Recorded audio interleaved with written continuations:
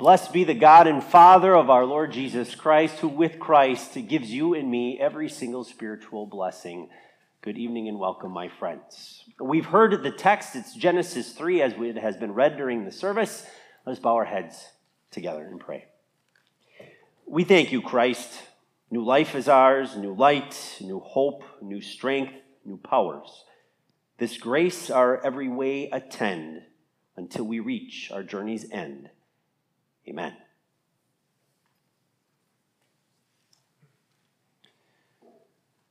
The little boy, age 9, he came running into the house, slammed the door behind him, and he ran up and pounded up the stairs into his bedroom. His father was there in the kitchen, and he was working on his work, his profession. He could tell something was wrong by how hard the door had slammed and by how hard he was pounding up those stairs. So the father decided he would just take a little time and he would finish his work, and then he would go up and see what was happening with his son. Father calmly went up the steps and opened up the boy's door to his room. He could see his son was visibly upset. He sat down on the bed next to him. Just observed for a moment or two. And then he asked him what had happened, what was wrong. In all his emotion, the boy didn't want to talk about it, he said to his dad, and so the father patiently gave his son a little bit more time and then asked again what had happened.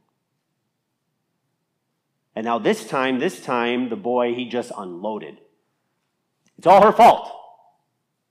She can't keep up with me. She's a pest. She is annoying. She can't do all the things that I can do. She won't give me any space. It's her fault. The father could see that his son, again, was emotionally upset. It was getting worse, not better, as he was talking, which was out of character for the boy. And so he assured the son he heard why he was upset. But he wanted to know what had happened. And the father's passion and care only caused the boy to explode all the more. And this is your fault too. You always make me watch her. Why can't you do it? Why do you make me take her outside and have to follow along with me all the time? I want to be left alone. Again, the father was observing that the boy was becoming more and more upset. And this was out of character for his son. And so he was becoming concerned at this point. He knew something had happened.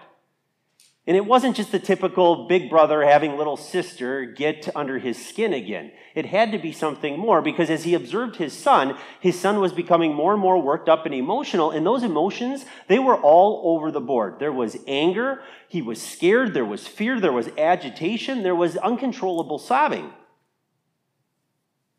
So the father realized whatever had happened had to be pretty important or serious because of his son's emotional state and because of the fact little sister hadn't come in and tattled yet. So the situation had gotten to this point. The father no longer cared why the boy thought he was upset.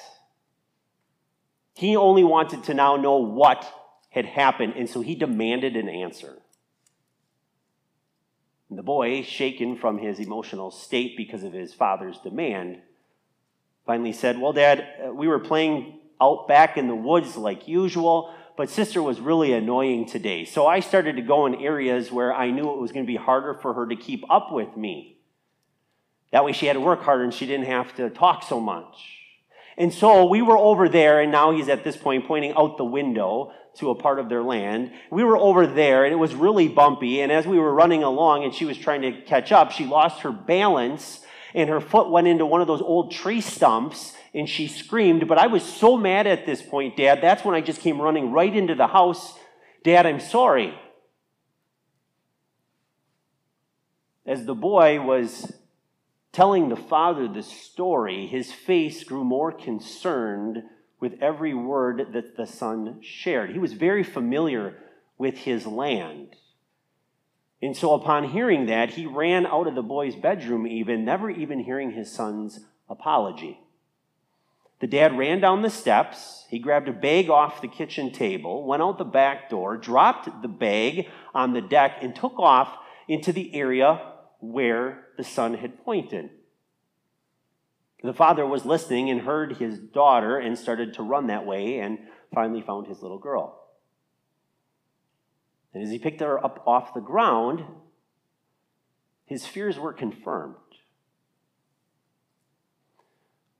The reason that she screamed when her foot went into the old tree stump, it was because it was the current house of a brand new litter of timber rattlers.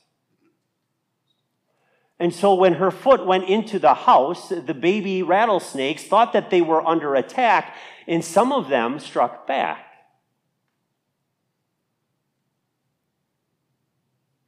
The father, though, he was able to help. He was able to help because he finally found out not why, but what. And he was able to help.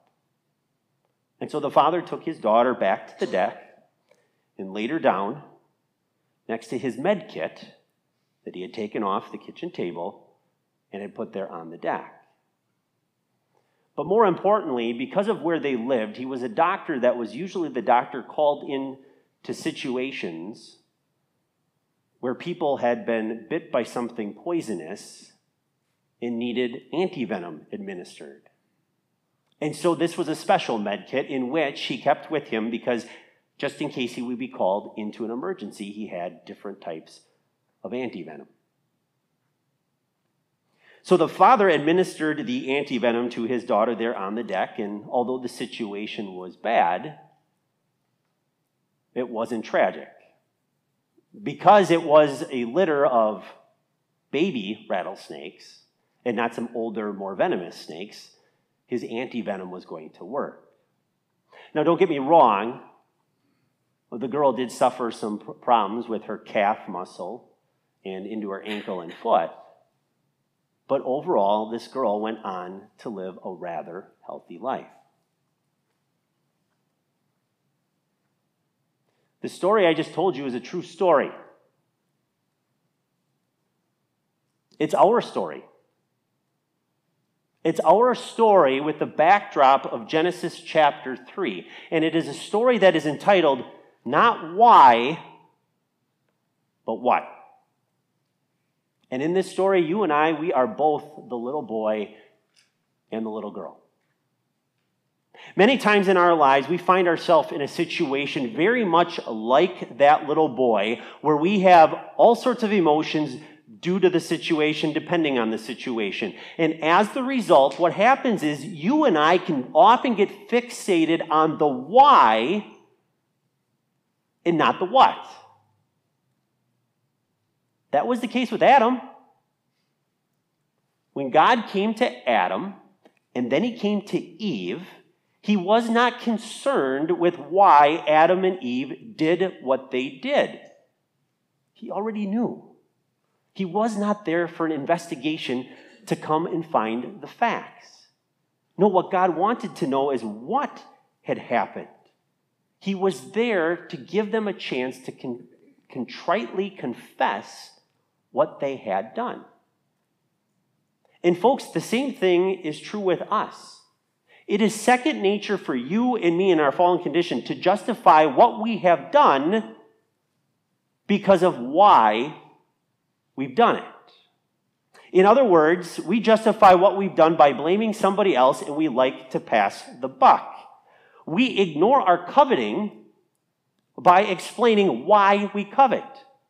They have more than I do. We go before God and we justify why we hate somebody. Well, they're not like me. They make me hate them. We go before God and we justify our lustful thoughts by explaining why we've done them. It's because how they look. It's because of how they dress.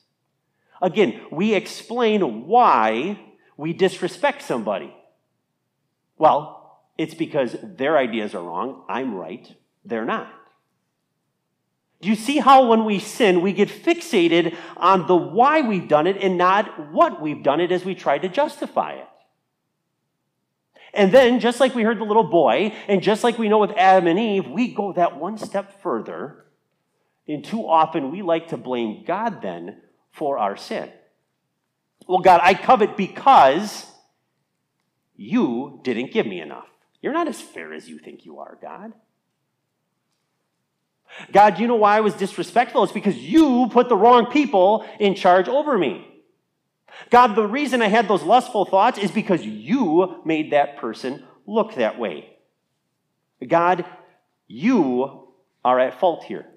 I hate them because you made them different than me. But see, just like the Father with his Son, and just like our Heavenly Father with Adam and Eve, God is not worried about the why. He doesn't need that. He is omniscient. He's all-knowing. He doesn't need to know why we sin. He already knows that. Rather, he wants, when he comes to us, to hear what we have done. God, I have sinned. And he wants that for us because then we can contritely confess our sins and he can help us. Because he can help us. And he does help us. And we need his help because you and I, we are that little girl in this story as well.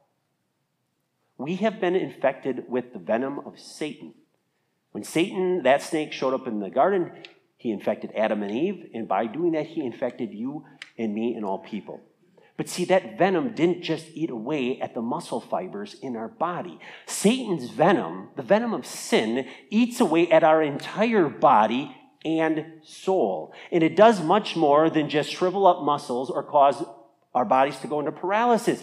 Rather, it can destroy and kill us now and eternally.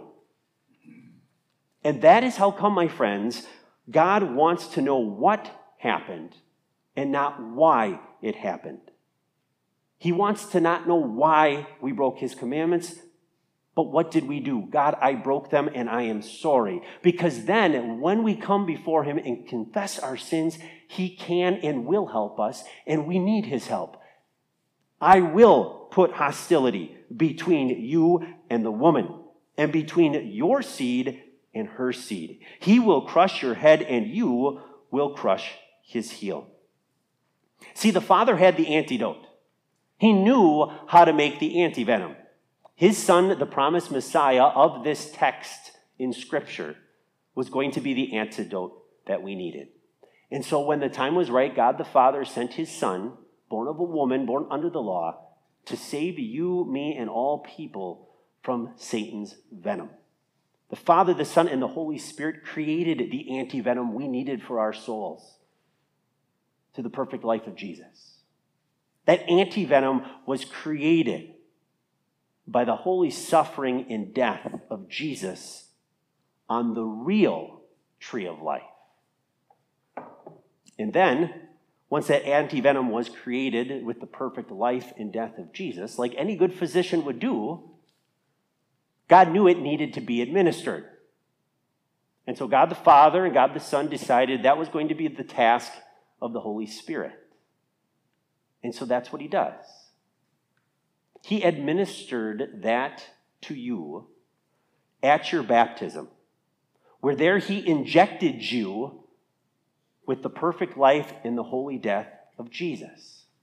And see, he administers that antivenom we need for sin every time we come before him, like we did at the start of the service, and we confess our sins. Every time we allow our soul to feed on his word. And every time you and I come and receive his body and blood in faith and take the medicine for immortality, the sacrament of the altar. Every time we do those things, God again and again administers that antidote that we so desperately need. Now, don't get me wrong. Like that little girl, like Adam and Eve, we feel the effects of that venom every single day of our life. We suffer aches and pains as every single day we wake up, our body is deteriorating. We feel aches and pains and heartaches inside of us all the time because of all the things that we encounter in this sinful world. We endure hurt and pain all the way throughout our life in this valley of the shadow of death. But, like that little girl, just like Adam and Eve, we're saved. We are saved by the blood of Jesus. We are saved through that blood of Jesus that is administered to us again and again through the word and the sacraments. And so, you and I, we can go on to live a rather healthy life, knowing also that we're going to get to one day live a perfect life for all eternity.